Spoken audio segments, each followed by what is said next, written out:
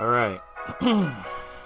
Here to talk about current events and a story that kind of hit me hard. Fiancé of missing Gillette woman pleads not guilty to felonies related to crimes against her. 38-year-old fiancé of missing Gillette woman and person of interest in her disappearance has pleaded not guilty to 5 felonies relating to the crimes against her. Nathan J. Heitman, that's the guy on the left, has been accused of transferring more than $3,000 from Irene Warimu Gakwa's bank account into his account, maxing out her credit cards on purchases, including boots and shovel, deleting her email, and changing her banking password. Heitman pleaded not guilty to all charges on Tuesday afternoon, according to his attorney, Stephen Titus.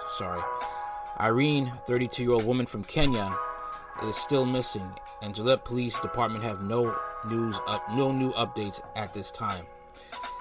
She was last seen alive during a video call with her parents on February 24th and was reported missing by her brother on March 20th. Heitman told the Gillette police detective that Irene came home from eating in a restaurant one night in late February and said she was leaving Gillette. Court documents state he said she packed her clothes into 2 plastic bags and was picked up by someone in a dark SUV. He admitted to police that he had accessed Irene's bank accounts and removed the money, saying he did so to force her to contact him, but said he has not heard from her since she left.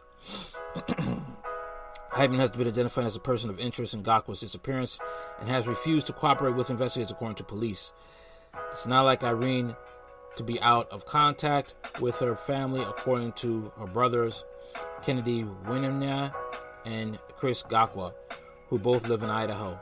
Irene had moved to the U.S. roughly 5 years ago to be near them and met Heitman on an online dating site, Craigslist.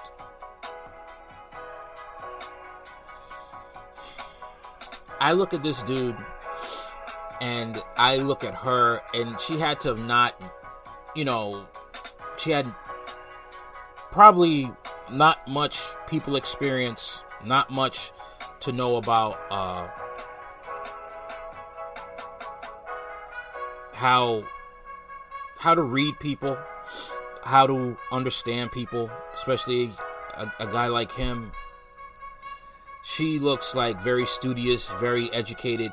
He looks like, not very educated, very average, and she couldn't read that. Chris Gakwa said he was surprised to learn his sister was living in Wyoming, as she told the family she was living in Arizona. She said Heitman encouraged her to lie to her family about where she was living as a means of isolating and controlling her. Chris Gakwa said his parents in Kenya have been particularly worried, and it's been hard on them all as they continue looking and holding out hope that his sister will be found. It's very stressful, he said. We don't even want to talk about it. You don't know what to say or what to do. You feel helpless. The Gillette police are asking for the public's help in locating a gray or silver Subaru Crosstrek with Idaho license plates that may have been seen trespassing on private property or in rural areas of Campbell County between February 24th and March 20th. The department is also seeking information regarding possible sightings of a 55-gallon metal drum which may have been burned and or abandoned within the county. Gakwa was described as 5'1", 100-pound black woman. This guy looks at least like 6-something. At least close to 300 pounds.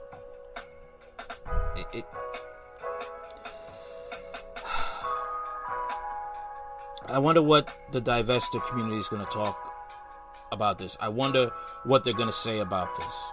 Okay, and I have to say this. In Africa, you have some of them. Especially some. Hate to say it. Sometimes in Nigeria, they have this idea that white is right. That Look, evil people are in every ethnic group. Evil man, woman, doesn't matter your religious faith, doesn't matter your economic class. There are evil people in this world. And it doesn't matter what color skin they are. If they're liked in the world society, they still can be evil. And this is what the divesting community does not really talk about. They don't talk about these stories.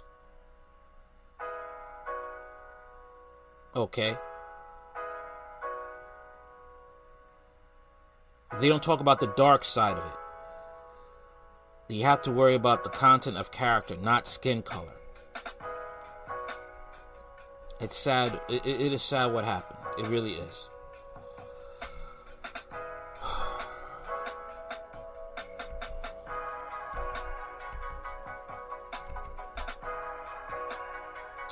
So on to the next story.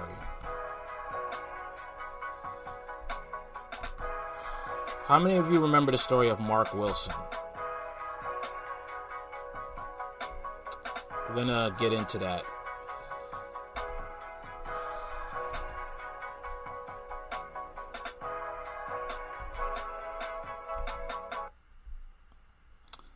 See, what happened was with Mark Wilson is the fact that he was with his girlfriend who is white. Mark Wilson is black. And they were being harassed by these racist white teens that tried to run him over. In self-defense, Mark turned back and shot a bullet at the teen, and it ended up hitting a 16-year-old girl who was riding with the white racist teens. And she died. Let's see what happens now. Good afternoon. I'm Marvis Herring. We interrupt programming to bring you breaking news in the murder trial of Mark Wilson. Just moments ago, a Bullitt County jury found Wilson guilty of involuntary manslaughter and not guilty on all other charges against him. We want to show you a look at those charges that Wilson originally faced. They include felony murder, aggravated assault with a deadly weapon, and possession of a deadly weapon to commit a felony. The jury foreperson just said the decision was unanimous to convict him of involuntary manslaughter. You may remember that Wilson claimed that he was acting in self-defense when he shot at a truck with 4 people inside. One of those bullets Wilson fired hit this girl here, Haley Hutchinson, killing her. Over the last week, the jury heard from dozens of witnesses and in the end have rendered that verdict. Again, Wilson was found guilty of involuntary manslaughter. That was all. Sentencing is now set for September 20th. I'm Marvis Herring. We'll see you back here on WJCL 22.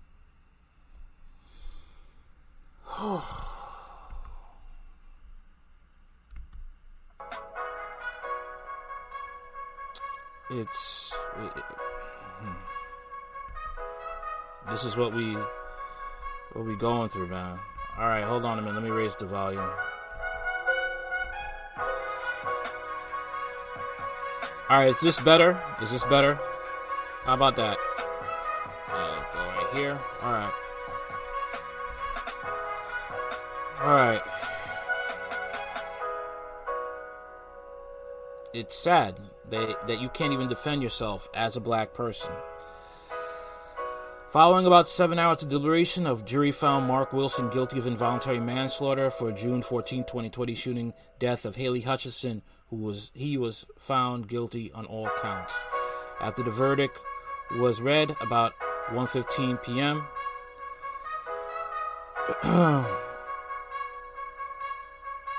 Wednesday in Bullock County Superior Court, Judge Ronald K. Ronnie Thompson announced sentencing will be September 20th at 2 p.m. No bond was set for Wilson at this time, and he was sent back to the Bullock County Jail. When instructing the jury Tuesday afternoon, Judge Thompson told jurors they could acquit Wilson of felony murder, which means causing a death by committing another felony. In this case, allegedly aggravated assault, but find him guilty of one of the lesser homicide crimes, second-degree murder, voluntary manslaughter, or involuntary manslaughter. Wilson was acquitted of all other charges, but convicted of involuntary manslaughter. In Georgia, a conviction of involuntary manslaughter carries a sentence from 1 to 10 years. Following his arrest in June 2020, Wilson was incarcerated in the Bullock County Jail for more than 20 months before receiving bail in March 2022. He has been under house arrest since at his parents' home in Sharpsburg, Georgia, where he wore an ankle monitor and remained within 25-mile radius of the home. After about 2 hours of deliberation Tuesday, the jurors requested some definitions of the offenses from the judge, and Thompson had then returned to the courtroom where he reread the definitions. They then left for the jury room and continued deliberations until 6:30 p.m. Let me just say, stay away from Georgia. Stay away from Georgia. This is how it's going to be. You know, it's rare you will get justice in, Georgia. Okay, I was shocked when they got justice for Ahmaud Arbery. I was shocked because the way things were going, the way people were acting like animals when it came to that, and by the grace of God, they convicted all three of those white supremacists for the murder of Ahmaud Arbery. Mark Wilson, I hope they do protests for that. I hope they do protests for Mark Wilson. Because this guy, he was trying to defend himself from being run over by a bunch of racist white teens. They then left the jury room and continued deliberations until 6:30. When Thompson dismissed them for the evening, jurors resumed deliberations at 9 a.m. this morning, Wednesday. The verdict was read about 1:15 p.m. All 15 jurors chosen through the August 22nd to 23rd selection process remained through the 5 days of testimony and argument. 15 appeared to include 8 men and 7 women, including 2 black women. When the 12-member jury was sent out Tuesday, one of the black women was included, while the other was one of the 3 alternates. When Wilson fired several shots from a 9mm handgun while driving his Ford Fusion, accompanied by Rigdon, along Veterans Memorial Parkway, Statesboro bypass shortly before 1 a.m. on Sunday. June 14, 2020, one bullet struck Hutchinson, 17, in the head, as has not been disputed. At the time, she was riding with 4 other teenagers from Claxton in a crew cab Chevrolet Silverado pickup. Wilson's attorney have long asserted that the teenagers in the truck, particularly the 3 boys, initiated the conflict, shouting racial slurs, gesturing, and swerving into Wilson's lane after mistaking Wilson, who is biracial, and Richardson, who is white, for another interracial couple. Wilson did not testify during the trial, but a recording of what he told 2 Statesboro Department detectives during a June 16, 2020 phone call he made to Rigdon while the detectives were at her apartment was played 3 times during the trial. Why didn't he get to defend himself in trial? Why didn't he get to take the stand?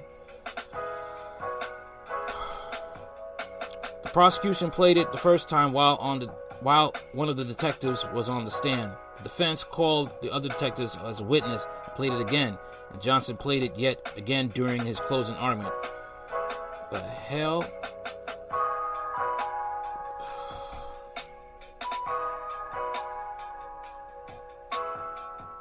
This is crazy.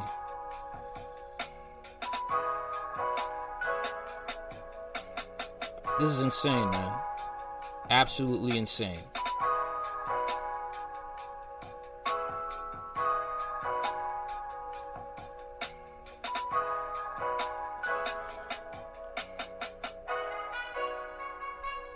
It really is.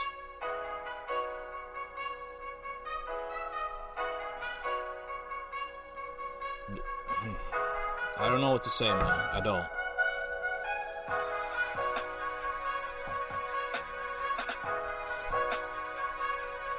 But like I said, I really do hope that people come together and do a GoFundMe for Mark Wilson, and they do protesting and apply pressure to get this man, out of jail. I really do.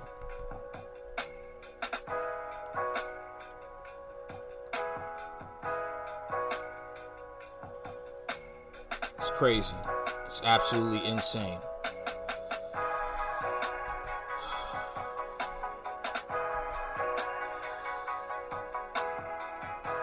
Now here's a story of somebody that's just completely out of control. She just, had an argument and she felt she could, take her car and commit, like she was playing a video game. Like she was literally playing a video game. That's what she thought she could do. Let's get into it. Hard Talk Radio. Absolutely insane, man. People, the things that should probably get a lighter sentence. What's going on here? Held tonight on a $500,000 bond after allegedly running down two men in a Kroger parking lot, killing one of them. Our David Winter has more details on what happened Wednesday night and more on that innocent bystander who was unfortunately killed. David. Yeah, Kyle, it is a story full of heartbreak and irony all the way around. The man killed was not even the alleged target, and he ran a non-profit aimed at driver safety. A completely innocent victim that was struck by the defendant while that victim was exiting Kroger's died from his injuries. That gentleman is depicted right here on his motorcycle. The assistant prosecutor at the bond hearing for 24-year-old Tavia Chapman. The picture the prosecutor was holding is this man, Scotty Griffith. My heart is just shattered, completely shattered. Molly B. True dated Scotty for 5 years, and even though they broke up in 2019, they remained close.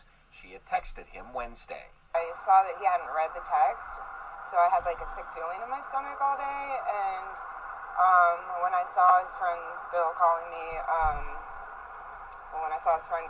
I knew that something was wrong. This is cell phone video from the scene. Police say Ms. Chapman was arguing with another man at the Kroger in Spring Grove Village when she got in her minivan and tried to run him down.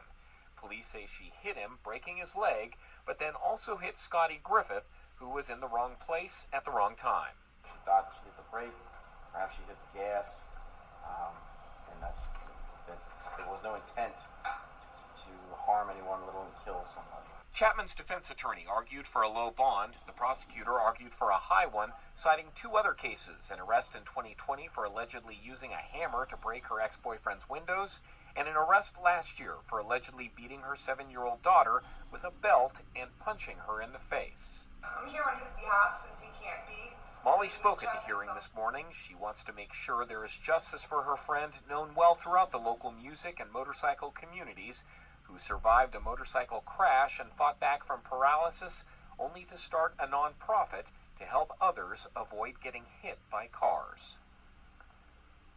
Yeah, Molly says Scott Chapman used to be a sound man for Aerosmith and ZZ Top. He owned a well-known motorcycle shop in Newport, and then there was that non-profit, Look Twice Cincy. A lot accomplished in his 58 years of life.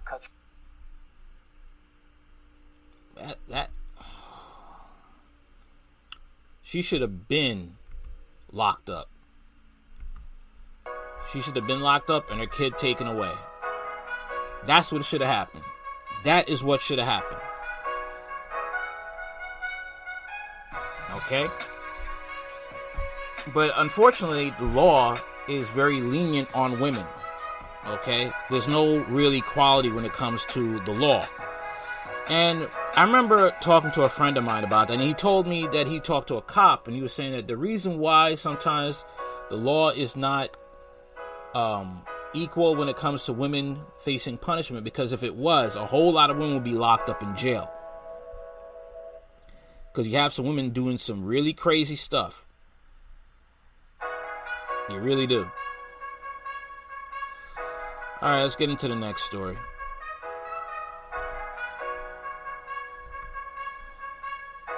Alright.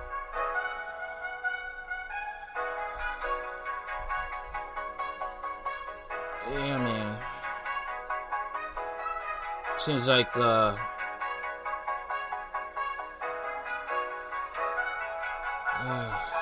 on 1 minute.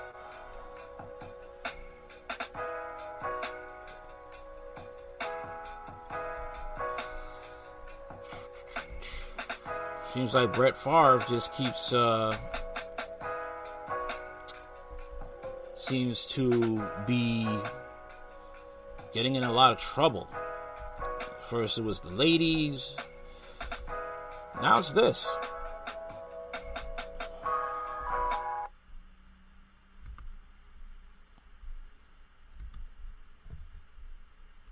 FBI questioning former NFL quarterback Brett Favre in a Mississippi welfare case.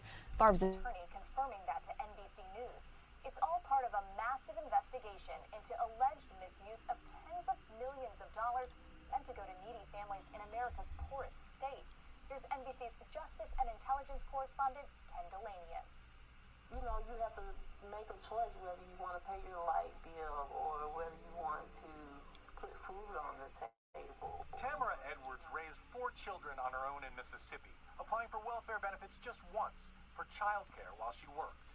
Each year, Mississippi gets $86 million in welfare money from the federal government, though the state rejects 90% of those who apply, including Edwards. When I reapplied, I was not able to be on it again because they told me that they didn't have the fundings for it. But the state was dispersing millions more of its welfare dollars, just not to families that urgently needed it. In court documents and audit reports, the state alleges that the head of Mississippi's welfare agency squandered more than $70 million intended for children in poverty, instead using it as a private slush fund to benefit his family and friends. Tens of millions of dollars on items like hiring retired pro wrestlers, first-class air travel, a horse ranch, and $5 million to build this women's volleyball facility at the University of Southern Mississippi. That building with ties to an NFL Hall of Famer. Brett Favre's daughter played volleyball at the university. Text messages obtained by Mississippi Today show Favre saying he helped secure government grant money for a new arena. And he personally was paid more than $1 million to give 3 motivational speeches that never happened. Favre declined to talk to NBC News, but his attorney says he has been questioned by the FBI. Favre says he never knew it was welfare money and paid it back after demands by state officials. Favre still owes $228,000 in interest imposed by the state auditor. I wanted to at least collect the facts.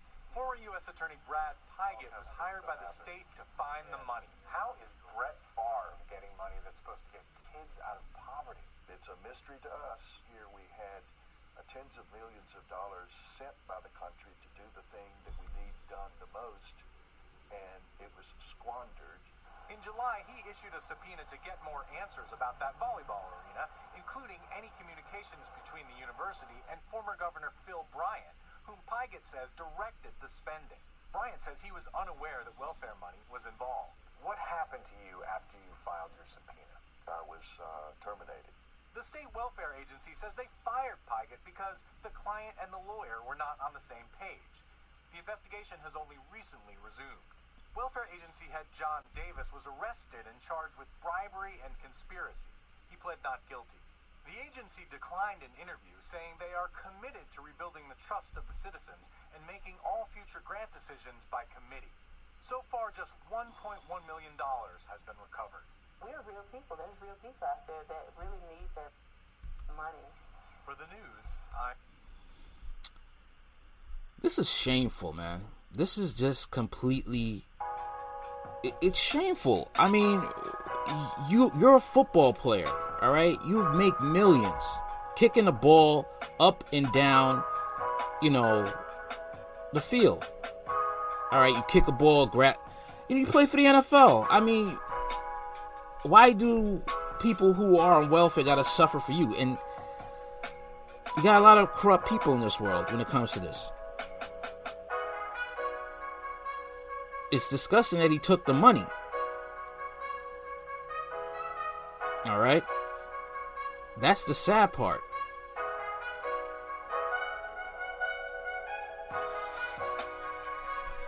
I don't know what to say, man. I don't. It's like, you're rich. You already have money. Leave this money alone for these people that are on welfare. You don't need it.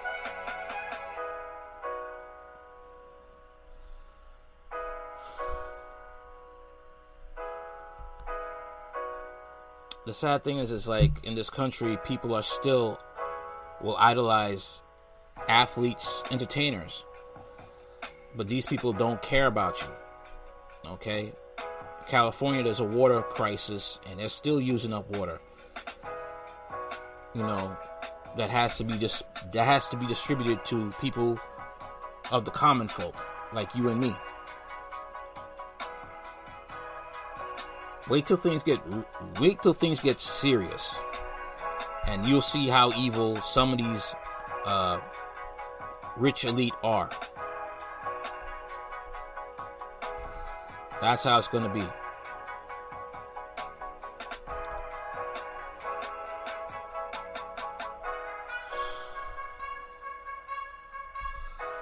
All right.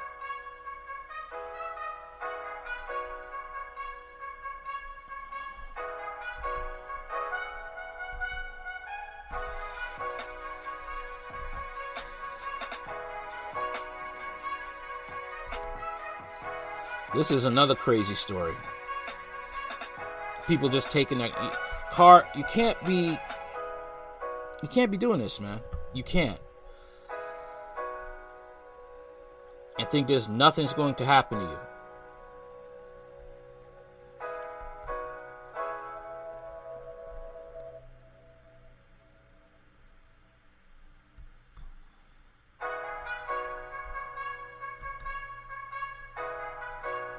Oh, 1 minute.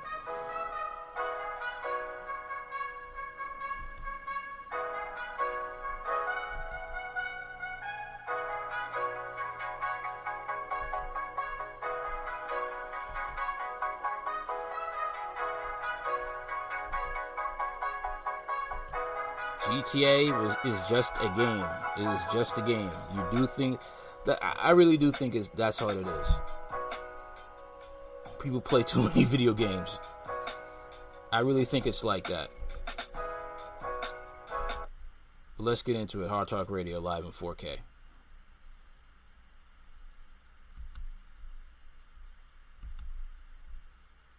A man is now charged with a fatal hit and run that killed 3 men in Shore earlier this month. Good afternoon. I'm Dina Bear. I'm Patrick Elwood. Eric Rung is live at Area South Police Headquarters with more on this story. Eric.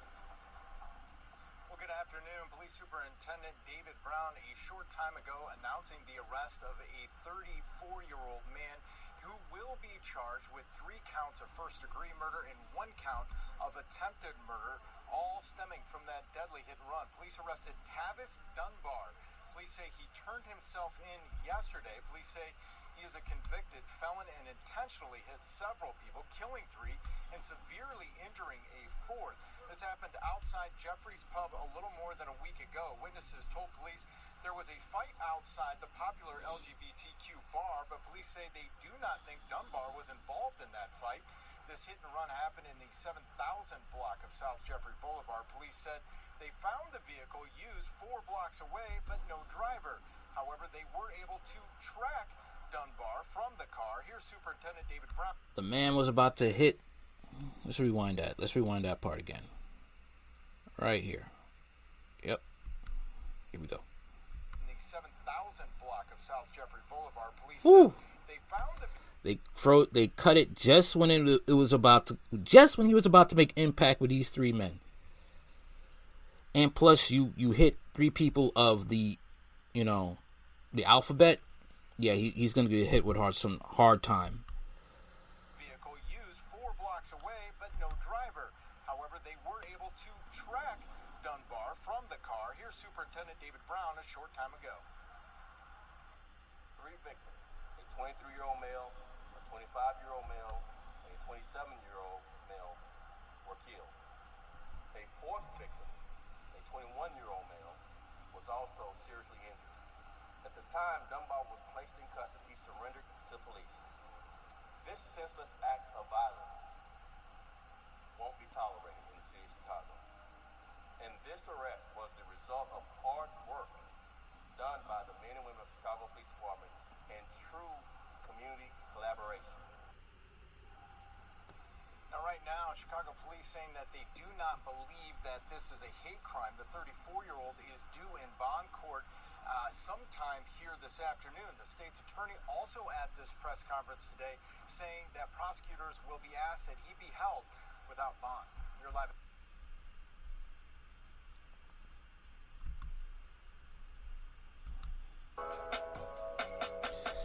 That's interesting. Held without bond. But,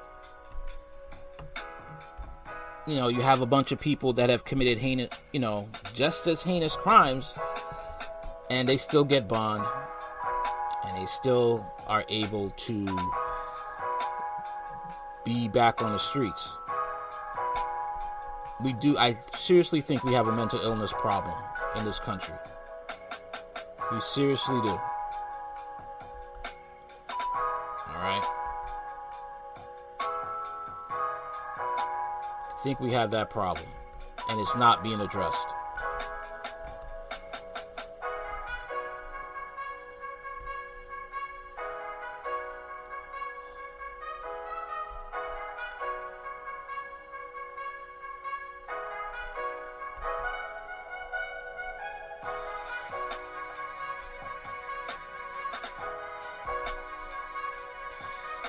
Let's get into what Mr. Grady has been doing. Sheriff Grady is doing the Lord's work. That's what I got to say about Mr. Grady. You can't knock him, man. You just simply cannot knock the dude.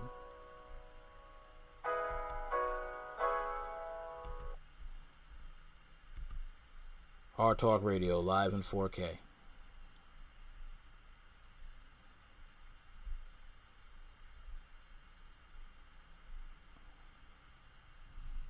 Here we go.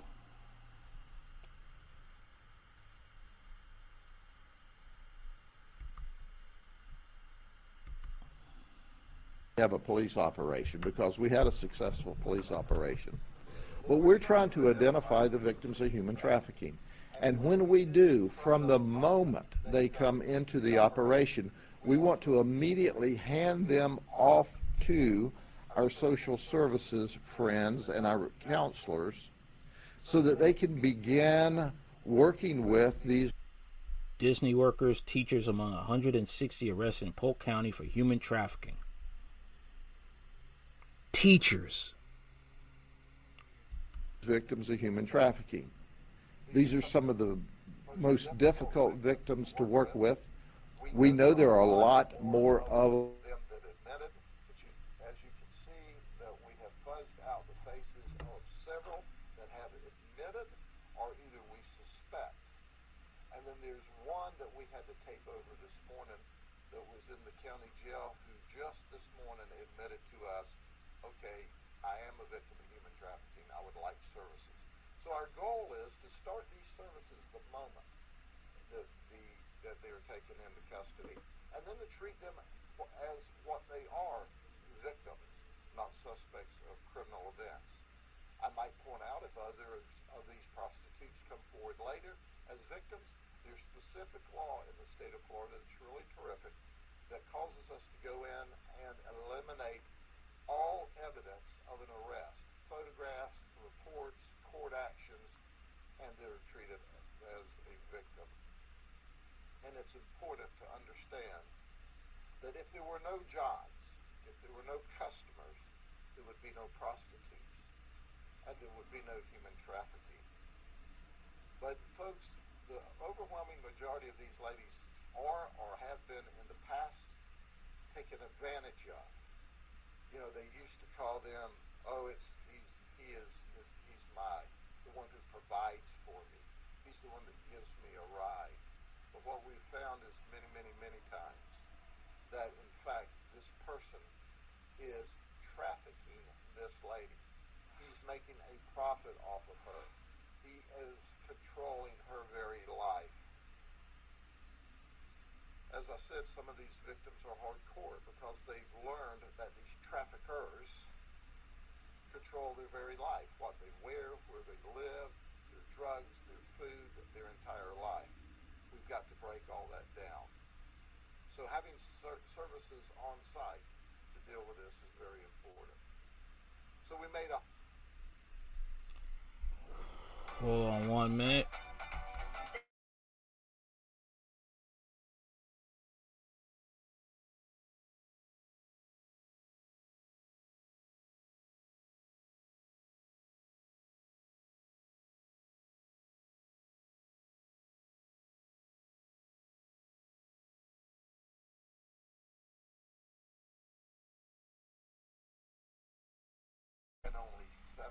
days, 160 arrests. That was 86 prostitutes, 65 Johns, and then there were 9 others, 2 of which I'm going to talk about briefly, that were caught up. We charged during this operation 52 additional felonies, 216 misdemeanors. But of this group of folks that we see here today, they had already amassed collectively 419,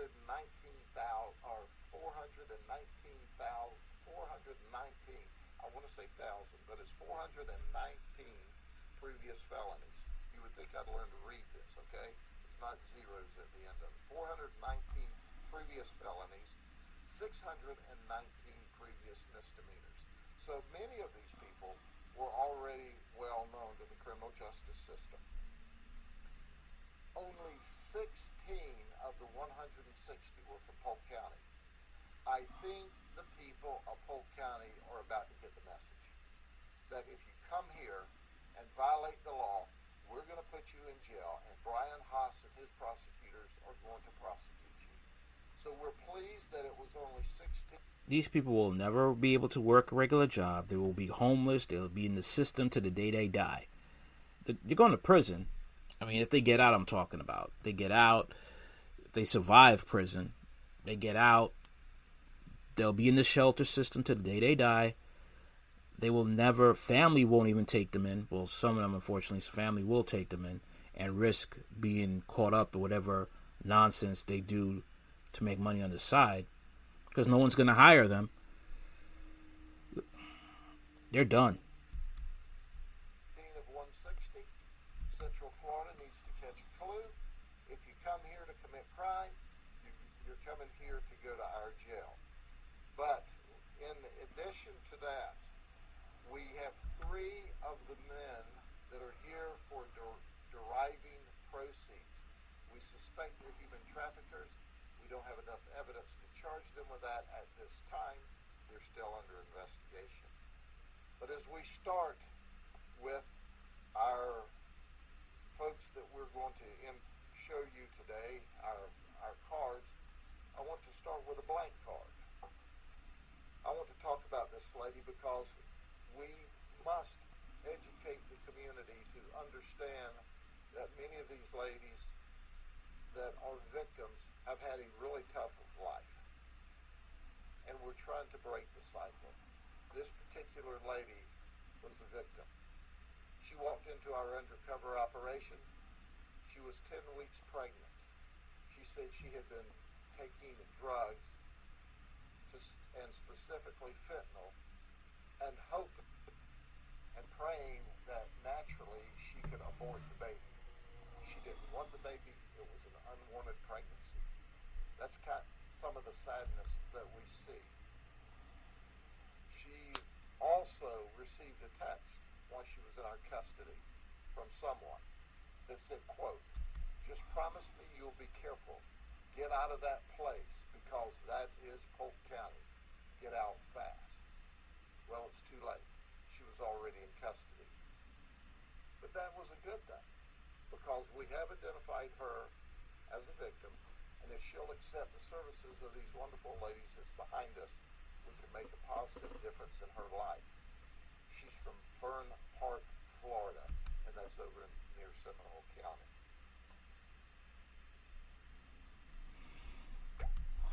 Wow. Really, DraftKings? $1 million? You know, that's a lot of money just for picking players. You know? Hold on 1 minute.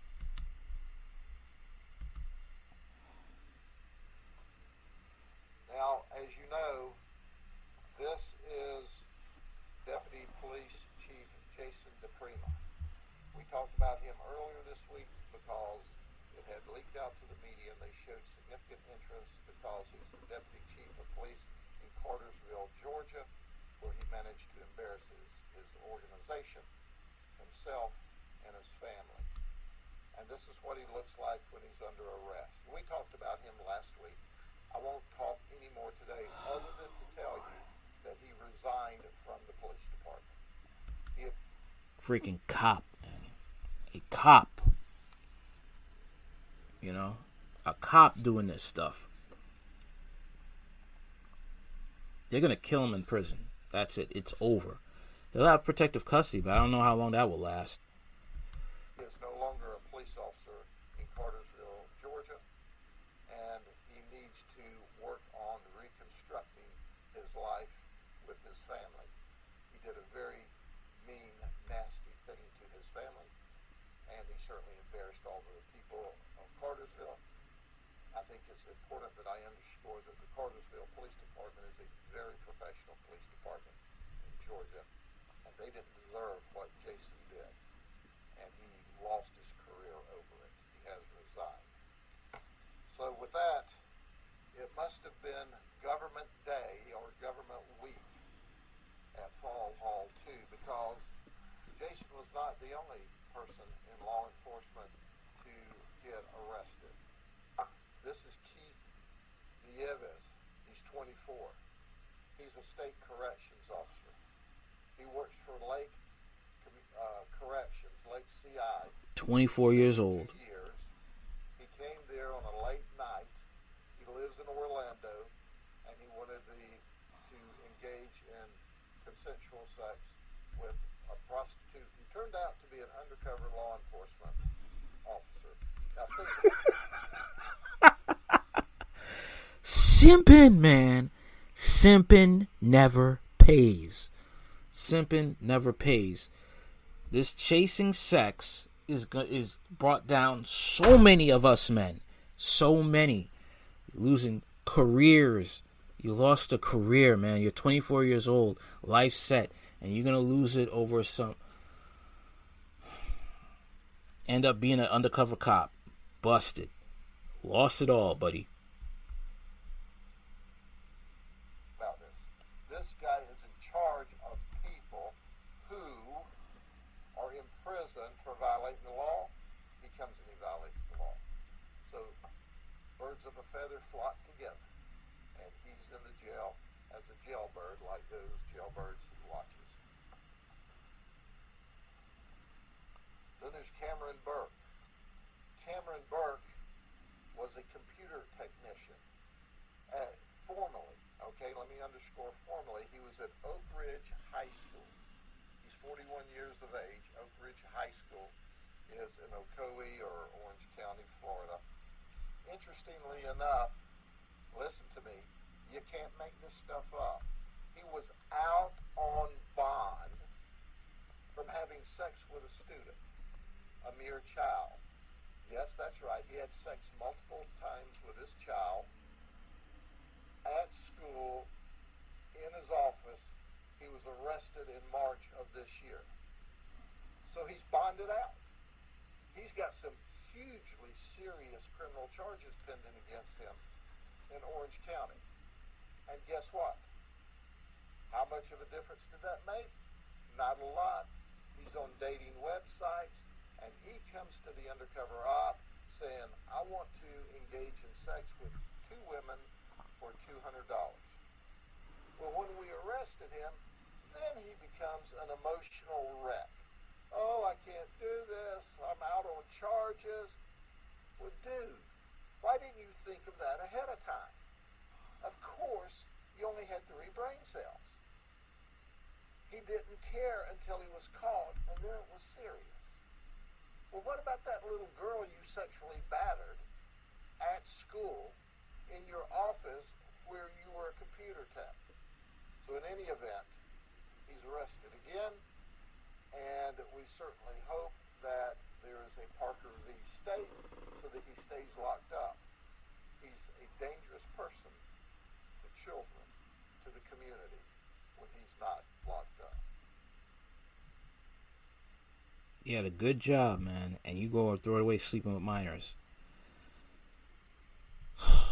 Child molesters have to be under the jail and stay under the jail. Alright, moving on. I love it when Sheriff Grady just be cleaning house, man. He just be putting people out on Front Street. Love this dude, man. I love this dude. Alright.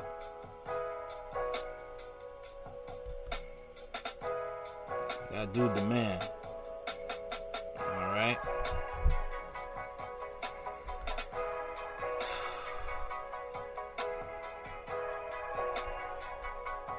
I feel sorry for this young man.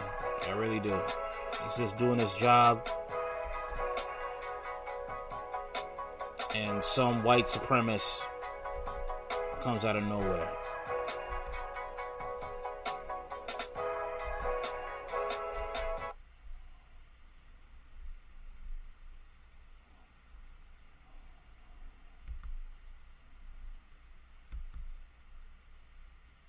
Video showing a man punching a FedEx.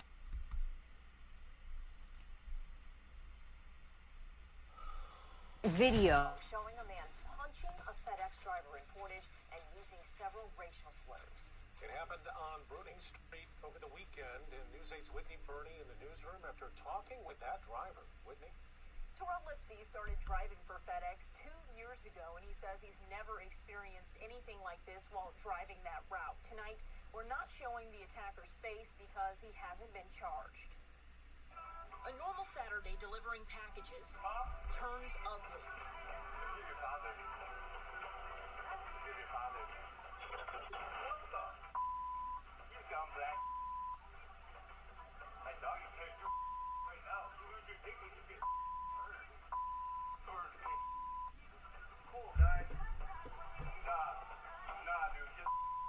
A random man attacking 23-year-old FedEx driver Terrell Lipsy while repeatedly calling him the N-word. I was shocked, confused, really irritated at the time, obviously, and so he ended up stepping up into my truck, and I told him, no, you have to get down, and you can't be up here, and then I ended up calling the police, and he started throwing stuff at me from my truck. He was pulling fuses out of the little thing up there. And it didn't stop there. Lipsy says the man then followed him to homes and began stealing packages. This one had medical supplies inside. As soon as I seen him swing, I couldn't even finish the video. And I caught him. And so by now, I'm livid. Lipsy's mother, Kathy Faison, still processing the almost 10-minute-long interaction. To still feel like we have to deal with this, deal with the racial slurs, and I'm not sure what it was. I'm not sure if it's mental or whatever, but for me, it's very upsetting. The incident now sparking concern for other delivery carriers. This was hate all the way. And if he's that angry, he could have easily took this young man's life. This mother could have been at the medical examiner's office trying to identify her son. In a statement to our newsroom, FedEx says, quote, "We are both saddened and outraged by the behavior exhibited in this video, and our first concern is for the driver involved." They go on to say they're working with Lipsy and police to further address the attack. It was just crazy to me that somebody just randomly kind of could do something like that. Lipsy says he's now working with the Portage Department of Public Safety to press charges. We did request a copy of that police report to confirm an arrest and learn what charges, if any, that individual.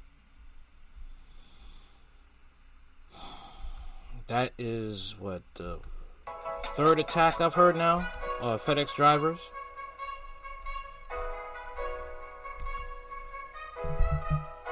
It's a good thing they have video, but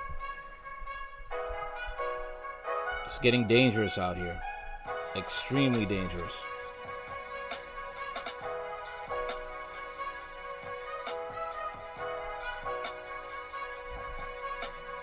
Especially for blacks.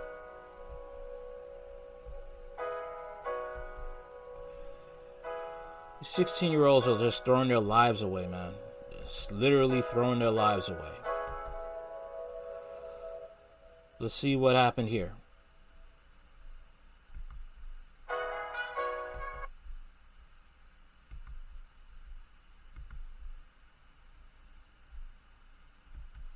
Twelve-year-olds shot while waiting for their school bus, and police say the person who pulled the trigger is only 16 years old. Local 10's Alex Finney is live in Northwest Miami-Dade. With what led up to that shooting, Alex?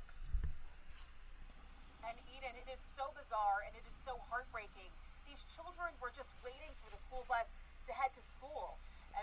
this as well. We just got an update from police. We have photos of the weapons that apparently this 16-year-old used, all because these kids refused to give up their cell phones.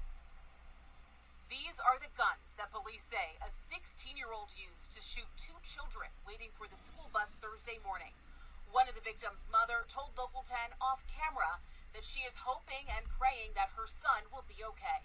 Individual 16 years old approached them with a firearm, demanding their property, and just began shooting at them for no reason. The shooting occurred just before 8 a.m. in the area of Northwest 109th Street and 10th Avenue.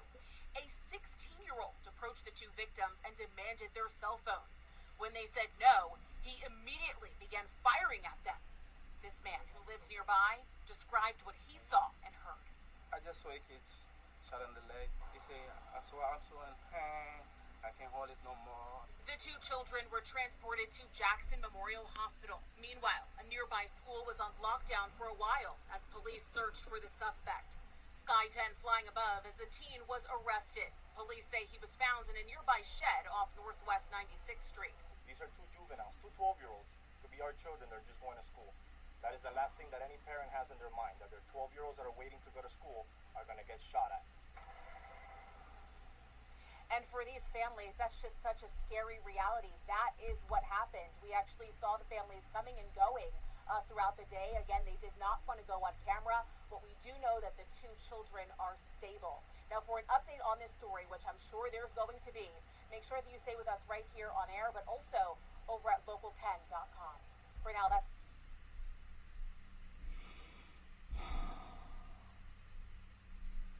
I'm betting that kid was raised by a single mom. I'm betting it. You know, if not, then it's just a ghetto family. They don't raise their kids. They're gonna probably say he didn't do anything. Then people are not raising their kids, and then wonder why the cops got to step in, or that kid gets shot because they were trying to harm another individual. 16 years old, you trying to rob. You could have killed one of those kids, and you've been doing life. This is Miami, Florida. Florida don't play. But I'm glad the cops got a hold of this little brat. Okay? And I hope Fannie Willis, puts her foot on these criminals' neck, because these kids are looking up to these criminals. And once these criminals go away, hopefully these kids will turn around. Hopefully. They will.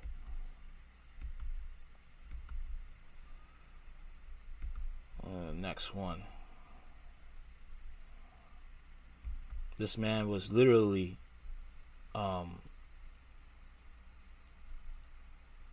being a serial killer, one by one, just deleting people one by one. That's what he was doing.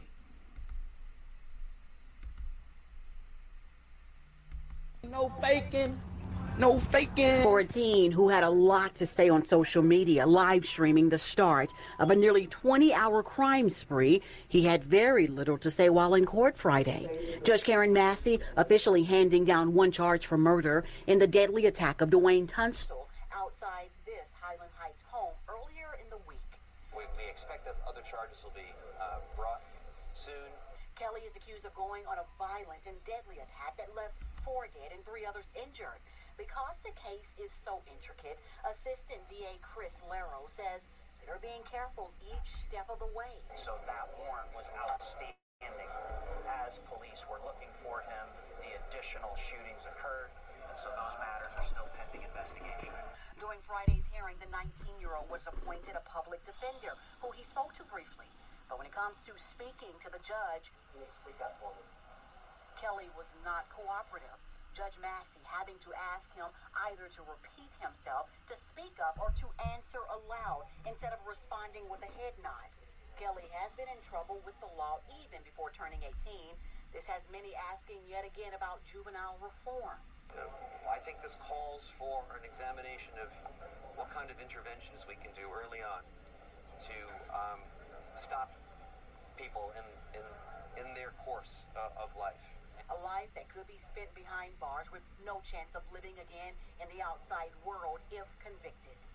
And we're going to do everything we can to see that justice is done in this case as in all other cases, because public safety is our absolute number one priority. Ezekiel Kelly is set to appear back in courtroom 11 September 13th, at which time he could learn about additional charges if he doesn't learn before next week. We'll be there as well, bringing you any and all updates every step of the way. Reporting inside the CJC, Jarita Patterson, WREG. This is what it's come down to. This is what it's come down to. That they're really going to have to just take another look at even letting violent youth out. Why should they? Why should they let them out? This guy's been in trouble before, and now he's possibly looking at life without parole.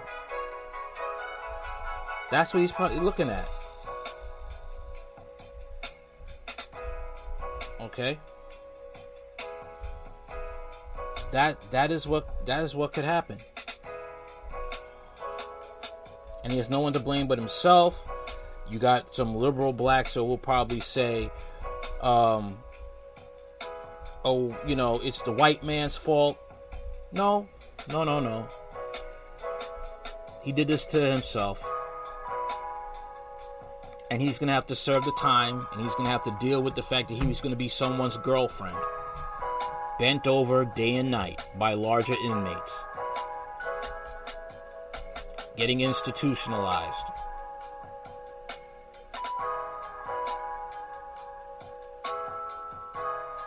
But one act of brutality at a time. That's just how it is.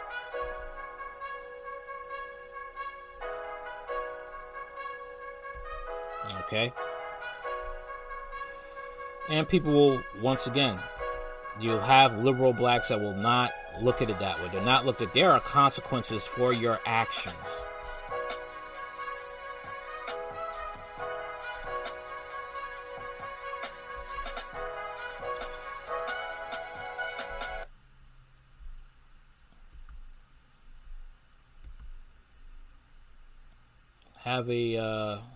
Seems to be we have a mass shooter at a grocery store in Oregon.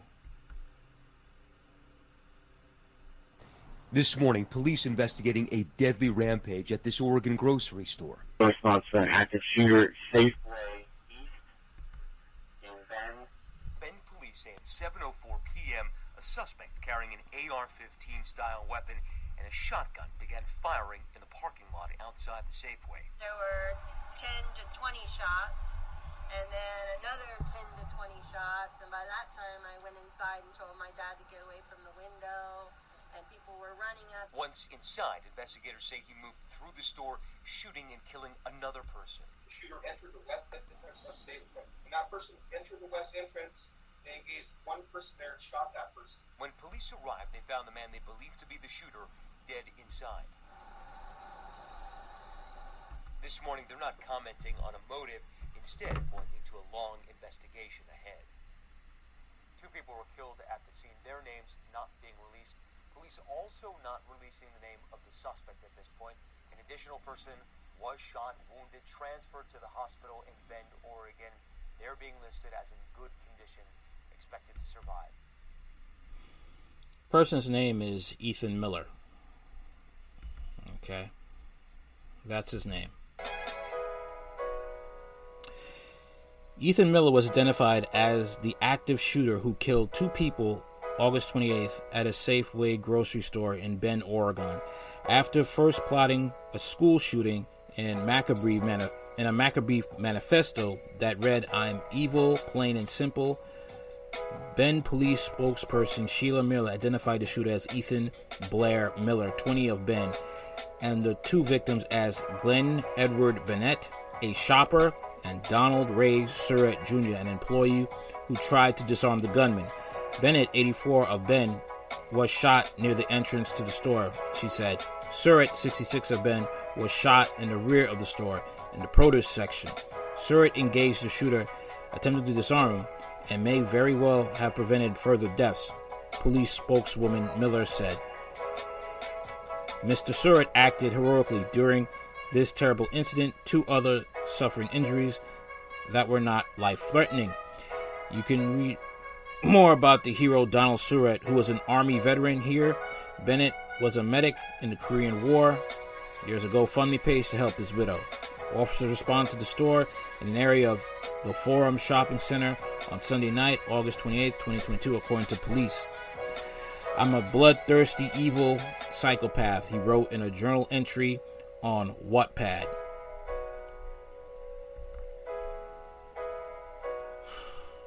Reviewed and saved by Heavy before it was deleted.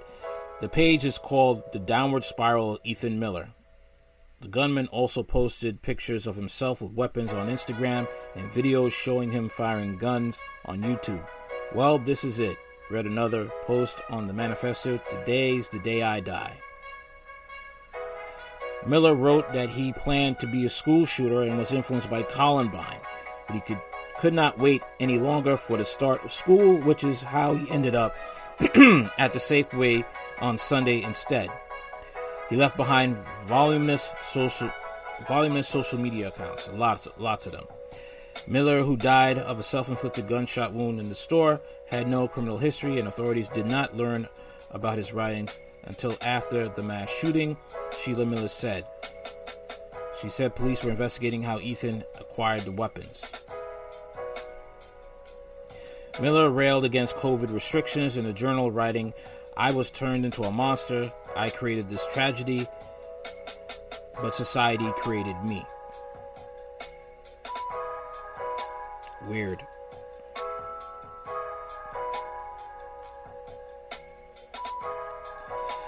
The journal, which was posted on Wattpad, reads, as a final manifesto, although it was written over the course of multiple days, it has been taken down, but Heavy saved the screenshots. In it, Miller railed about COVID-19 hysteria by government and blamed isolation and loneliness for the mass shootings. I was isolated during those times, man.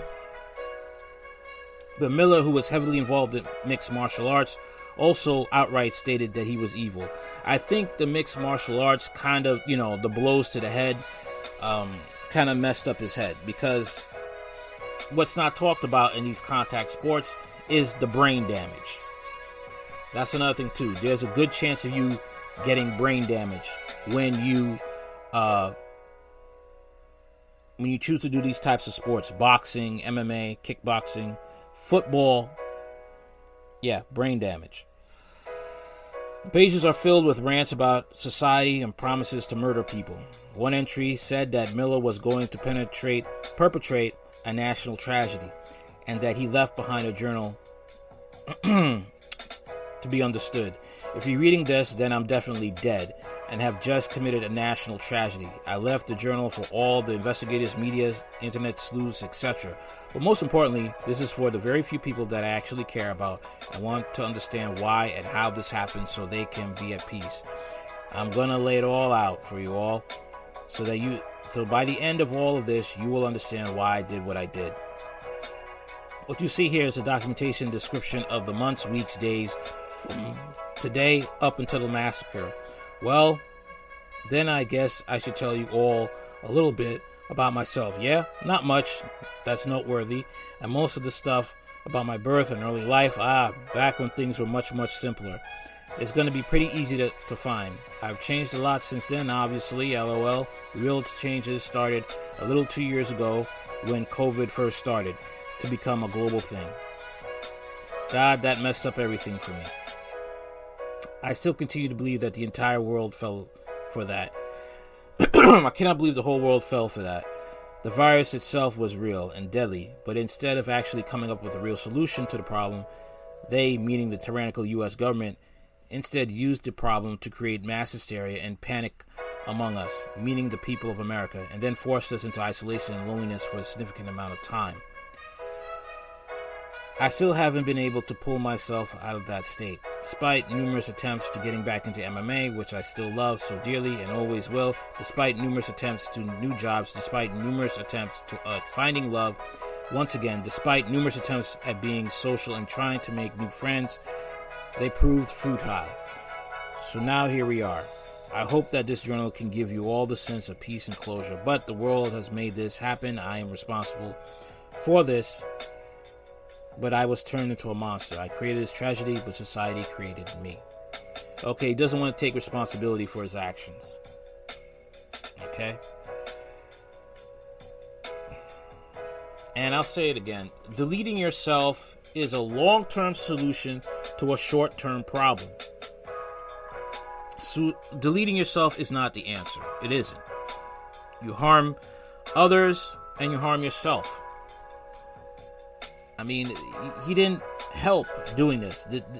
This was not a solution. In another post, Miller claimed he was not a white supremacist or incel, but rather hated everything. He added, "I'm at peace with the monster I've become."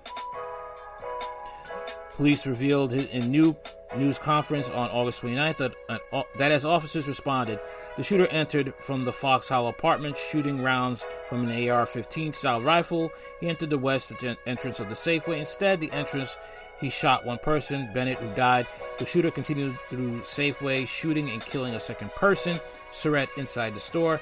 Police entered the store while shots were still being fired, and they found Miller deceased. Authorities found a shotgun and AR-15 rifle in close proximity to the shooter. There was no evidence of a second shooter, despite early reports. Molotov cocktails were found in Miller's car.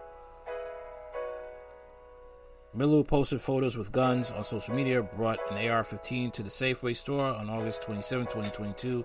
In a journal entry, Miller wrote that he was done waiting. That appears to be why he chose the Safeway store instead of a school. I can't wait any longer. The rage has become uncontrollable, the journal entry reads. But there needs to be a look at how the brain is damaged due to many blows and kicks to the head, doing MMA and competing in MMA. And they have to look at the mental health aspect of these, dealing in contact sports. That's what needs to be looked at.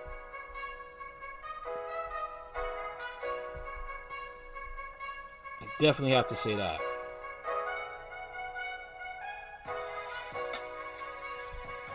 All right.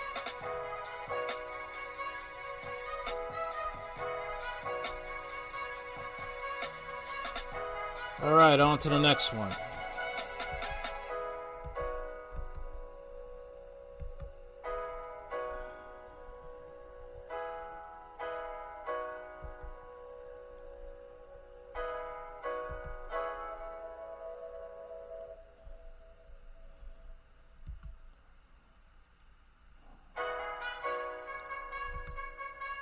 Here we are.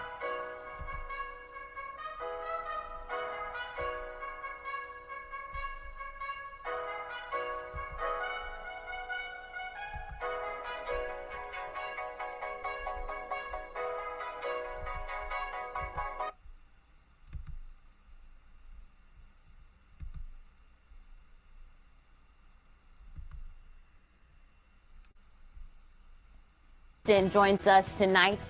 Bill, good evening. Good evening, Gabrielle. Nightlife returning to the stretch of bars along Water Street. I'm at Juneau and Edison, where bargoers were confronted with something that they could hardly...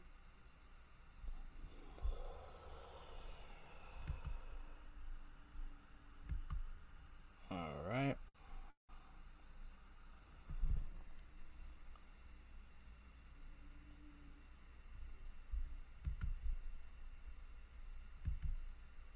hardly believe and left wondering last night if they would be next. Friday night, peak party hours in the city's downtown bar scene interrupted by the sound of metal on pavement. A pickup truck barrels through the intersection, and people began recording, including Victoria Jackson. This is literally right as he decided to stop right here in front of Trinity, and he got out the car and started shooting at the police, laying down the floor in Trinity's. We were all very scared. The cops were running through. Like, we just didn't know if it was going to be one of us, like, next or what. Jackson, visiting from Eau Claire, was in line for the bar with some friends. I still can't believe, it's pretty shaky. I haven't been to sleep, and just, like, reading about what some of the other things he did. She's talking about 47-year-old Ernest Blackney. He was charged just a few days ago with shooting and killing his ex, 36-year-old Nakia Rogers. She was moving out and breaking up with him.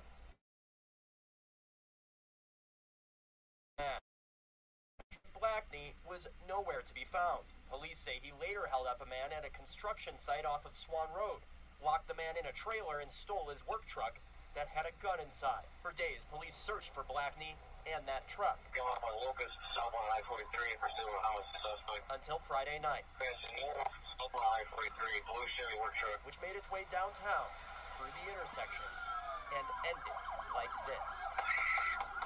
We were lucky. But police say a 22-year-old woman from Hudson was hurt. It's unclear who shot her. Milwaukee police say 8 officers were involved in the shooting. All are now on administrative duty, which is routine. No cops were hurt. It was crowded. It was packed down here. Jackson's thankful. It's kind of crazy how it just happened right here in front of us.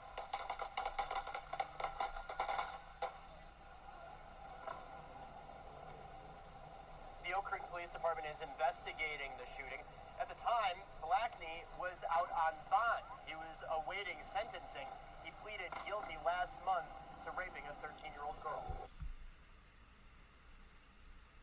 Whoa. Whoa. That.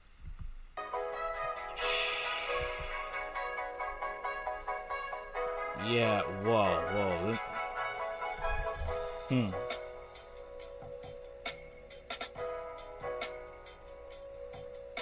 Wow. You let that person out? If he's guilty, keep him in prison. This would have never have happened.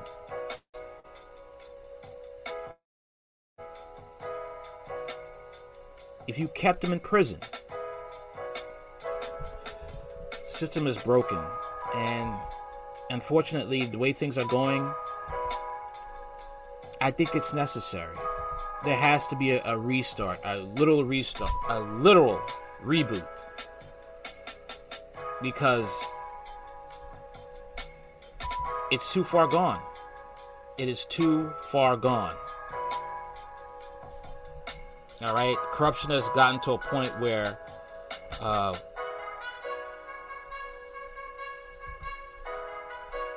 it's too much to clean up. It's too much garbage to clean up.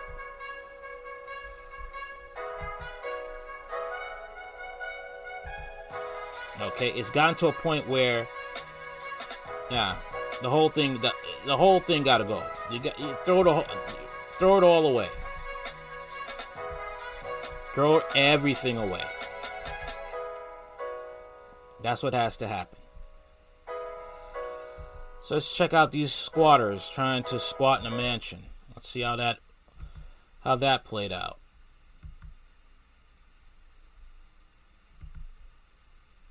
The home of a current NASCAR driver, now at the center of a squatter's case. This Rowan County home is currently for sale. Good evening and thank you for joining us. I'm Alex Giles. And I'm Maddie Gardner. Deputies have arrested these two people, Darius Hall and Natasha Fields.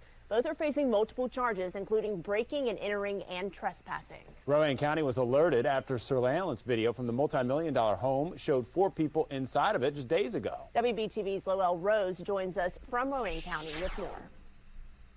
It's an unusual case involving people from the Morris Sovereign Nation, an anti-government group known by law enforcement for defrauding people of property and money.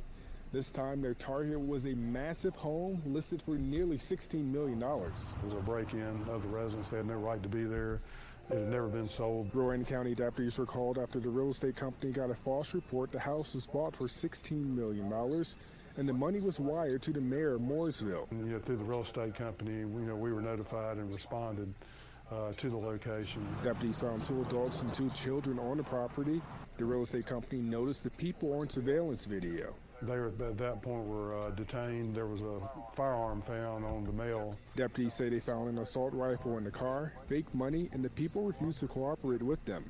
The car had a paper sovereign plate, which tipped deputies off about their affiliation with the Moorish Sovereign Nation. Well, we can see it appears they were in there within a few hours because we were able to obtain video footage of them going into the residence, in which they had no right to be there. Darius Hall and Natasha Fields of Columbia, South Carolina were charged with breaking and entering, second-degree trespassing, and 2 counts of contributing to the delinquency of a minor. Hall also faces charges of carrying a concealed weapon. We've seen it before, and we've had other interactions with sovereign citizen groups here. The real estate company declined to comment about the incident. Rowan County Sheriff's Office says there are now changes in place at the estate to prevent this from happening again. There is security there now to avoid any situation where that might happen again. The Sheriff's Office tells me that both people have been released on bond. These alleged squatters are set to appear before a judge on September 26th at the Rowan County District Criminal Court.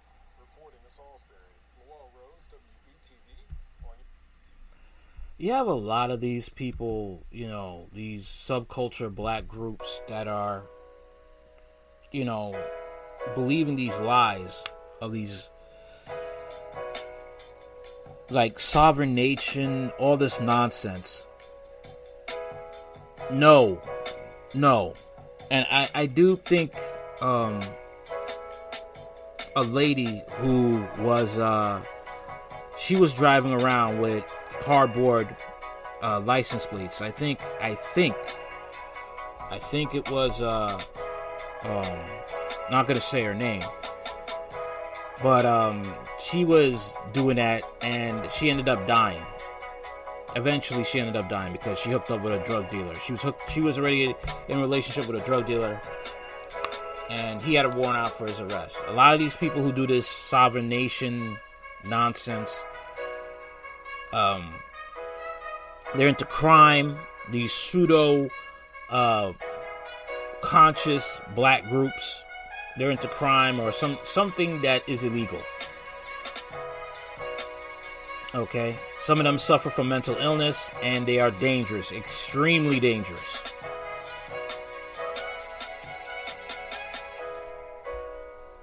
And they're harming people, especially those who are willfully ignorant. You have them a lot in the low-income black communities.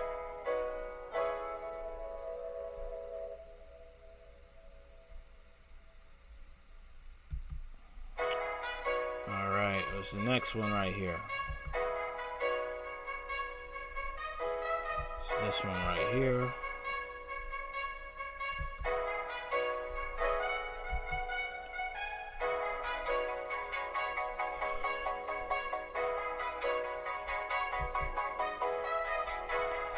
A lot of these men in powerful positions, they don't know how to control themselves. Sad to say, you have a lot of them. Not all, but you have a lot of them that are just incels. And I'm starting to see that incels,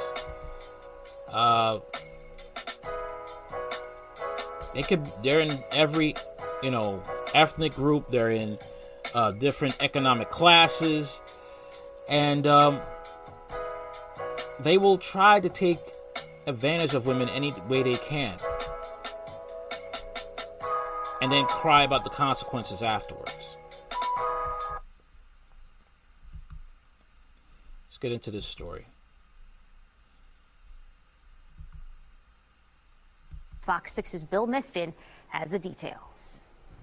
From working behind the razor wire to now being locked up herself, the Racine County Sheriff's Office booked 37-year-old Jacqueline Height in early Thursday morning on 20 counts of second-degree sexual assault by... My bad.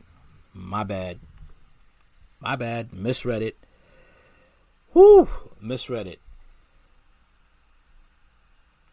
Women could be predators too, and incels. The correctional staff, 20 counts of misconduct in public office, and 1 count of providing an inmate with contraband. Height has not been charged with a crime. In a statement, the DOC said this is an active investigation, including the DOC's Internal Affairs Office conducting its own investigation. DOC can't comment. Have not been charged. Remember what I was saying about women, committing crimes, and they're not judged the same way as men. On the allegations and charges at this time for risk of jeopardizing these active and ongoing investigations. Currently, DOC employee Jacqueline Height is on administrative leave without pay. The sheriff's office started its... Why is she allowed to be able to go to her home? She should be locked up in some jail where nobody knows she's there. Nobody even knows her name. Nobody knows her gender. She's just fed, and that's it. Okay? Until she has to come for sentencing. Investigation on Wednesday after a tip that Height was having sex with a Racine Correctional Institution inmate. The sheriff's office said in a press release the inmate said the two had sex in her office 3 to 4 times a week since April. And the cell phone backed up those allegations, which the sheriff's office says it got to be true. It got to be true. It has to be true that the reason why women do not get punished the same way as men for crime is because the jails will be overflowing with women. Because when I think about this story, there's a lot of women who use their power and authority to have sex with male inmates. Because, they're in the correctional facility working double and triple shifts. They go and they do this. Just dumb. I remember hearing a story about a woman who worked in Rikers, and she was working with an inmate to try and get her husband killed. Can you imagine that?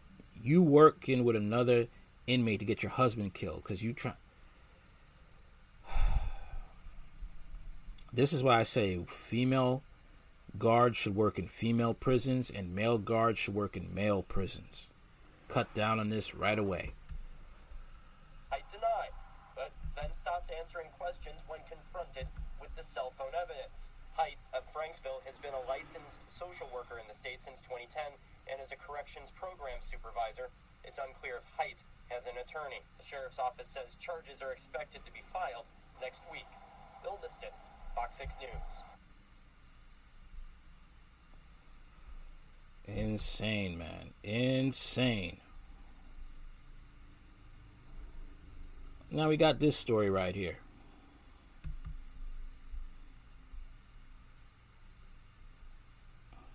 All right.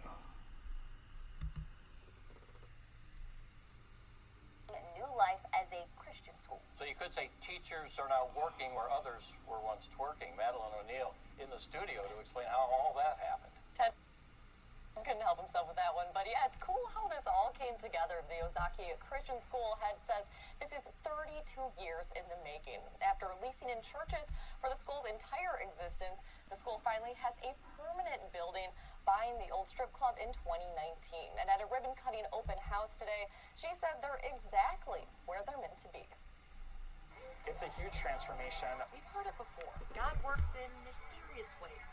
There's no way we could have written a story like this. Sometimes it goes a step beyond that. God works in crazy, mysterious ways. It is a crazy transformation. The part of the building directly behind me was a strip club. The former Westman Spearmint Rhino Strip Club on Highway 33. Today we're here at Ozaki Christian School. We're in our multi-purpose room. It's now ready to welcome a very different clientele. God has really taken something that was dark, something where women were objects and men were allowed to be irresponsible, and now he's turned it into a place of light. On the Ozaki Christian School Board, Dave Schwartz has 3 daughters in the 3K through 8th grade school. What are we raising money for today? Our Washington, D.C. trip. To cut through hesitation invitation. He says the project may have taken a leap of faith or two.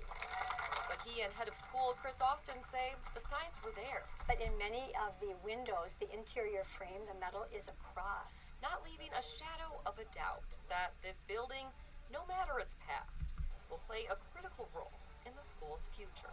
As fun as that is, and as exciting as the new building is, it's really what happens within those classroom walls that gets me excited. The building the new school is in is also made up of part of an old strip mall, and the building and renovation cost a total of $1.6 million, with more than 190 donors contributing $1.5 million. In the past 3 years, enrollment at OCS has more than doubled to around 120 students this year. The new school building can hold about 150, and the school's head is already looking ahead to possibly expanding. Well, you know, I don't have a problem with that. I don't have a problem with that. I mean, you're taking something that was a place like the guy said. I mean, women were looked upon as objects. Women were dressing half naked. Men were paying them money, and women were probably getting deleted and nobody knew about it. I look at it as a way of, using the buildings that were once used for ill repute, and you're using them for a positive change. Okay, you'll probably have some sex workers that are like, you're taking away work from sex workers. Nobody cares. I'll say that proudly. Nobody cares. Get a job. I don't care if it's minimum wage. Get a job. All right. At least you're able to work a job that you don't have to worry about some creep and pervert trying to attack you after hours.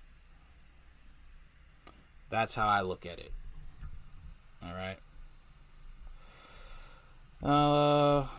Let's take a look at this. The Waukesha parade attack. Some charges dropped.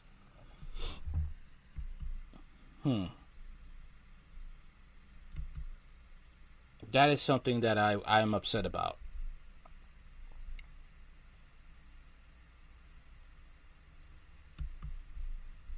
I'm upset about that one.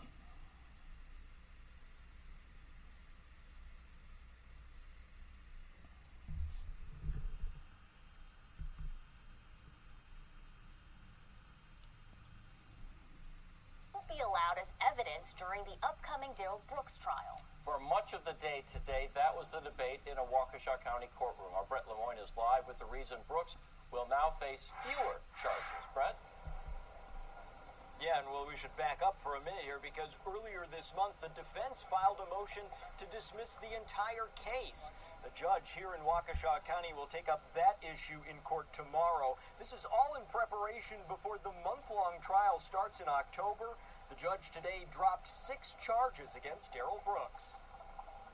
Darrell Brooks' defense attorneys filed a motion on Monday asking Judge Jennifer Doro to suppress statements Brooks made during questioning with Waukesha police. The testimony admitted today clearly demonstrates that a full 15 minutes or more passed from the point when the officers entered the room to when Detective Carpenter actually read Mr. Brooks' Miranda rights. The day after the Christmas parade attack, police met with Brooks for a second time.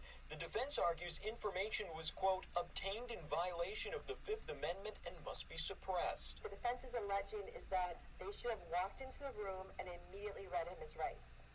That is not the requirement under any case. Doro also sided with the defense, striking 6 charges of homicide by intoxicated use of a vehicle, saying a defendant can't face multiple punishments for the same crime. Brooks is still charged with 6 counts of first-degree intentional homicide. Doro ruled prosecutors cannot introduce evidence Brooks ran over an ex-girlfriend just days before the parade. The parade incident is a mass casualty and not a targeted single victim like with the other. It is not similar enough. Doro said prosecutors can't allow the jury to travel by bus along the parade route so long as Waukesha Strong or any signs associated with the case are removed. At least one victim was in the courtroom today. Tyler Pudliner was there with his mom. You might recall he was marching with Waukesha South's band when he was badly injured during the attack. Reporting live in Waukesha, Brett Lamar. That is insane. That is insane. Why would you drop? Oh, man.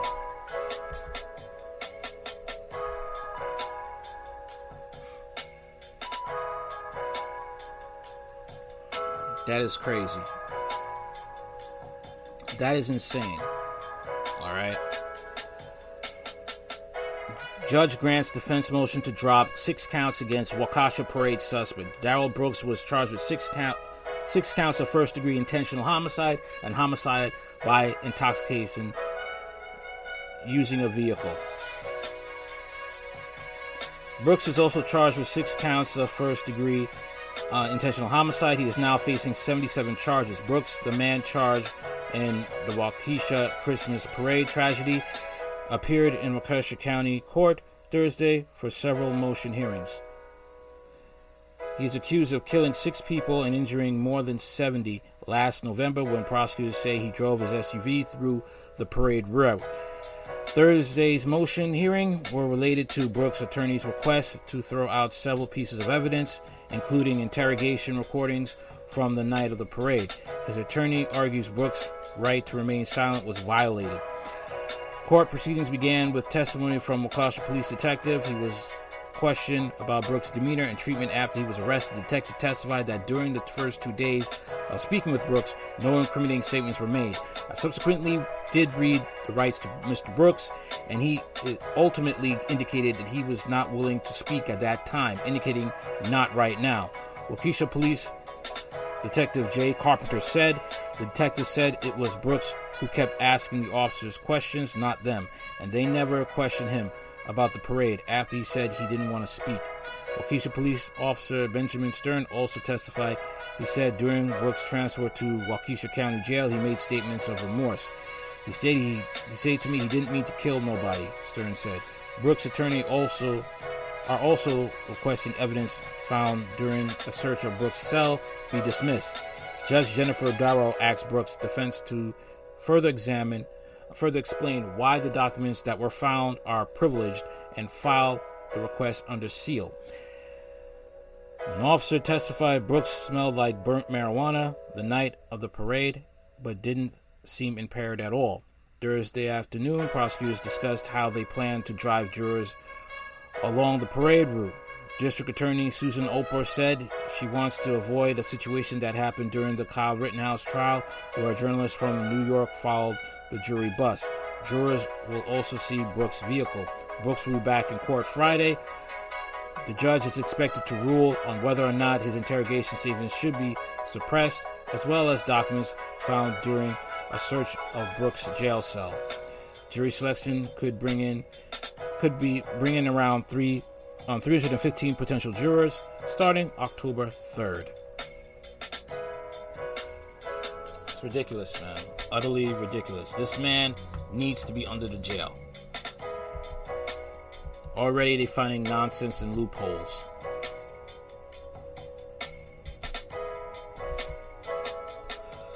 Alright. Let's get into some overseas news, which could affect us later down the line. Switzerland threatens residents who heat their homes this winter with jail time. For the first time ever, Switzerland is imposing a nationwide restrictions on energy use amid the crisis in Ukraine. Ridiculous, man. This utterly ridiculous.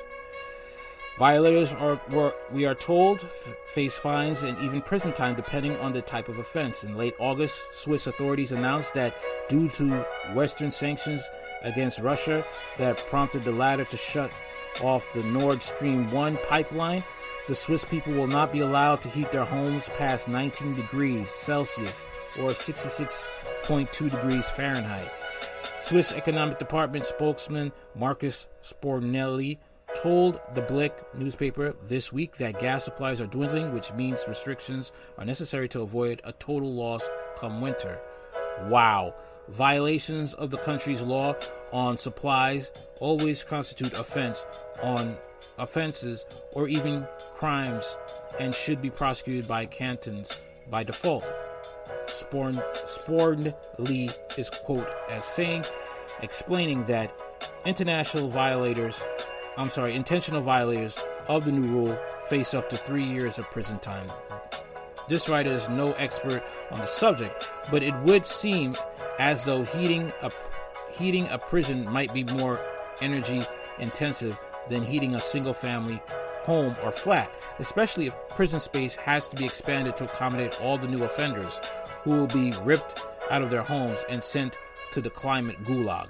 If a Swiss person accidentally overheats his or her home, then prison time will be exchanged for a simple fine, because the government can always use more money. The Swiss government is also ordering citizens to stop using heaters and hot air tents inside their homes. All saunas and heated pools must also be turned off to fight Vladimir Putin.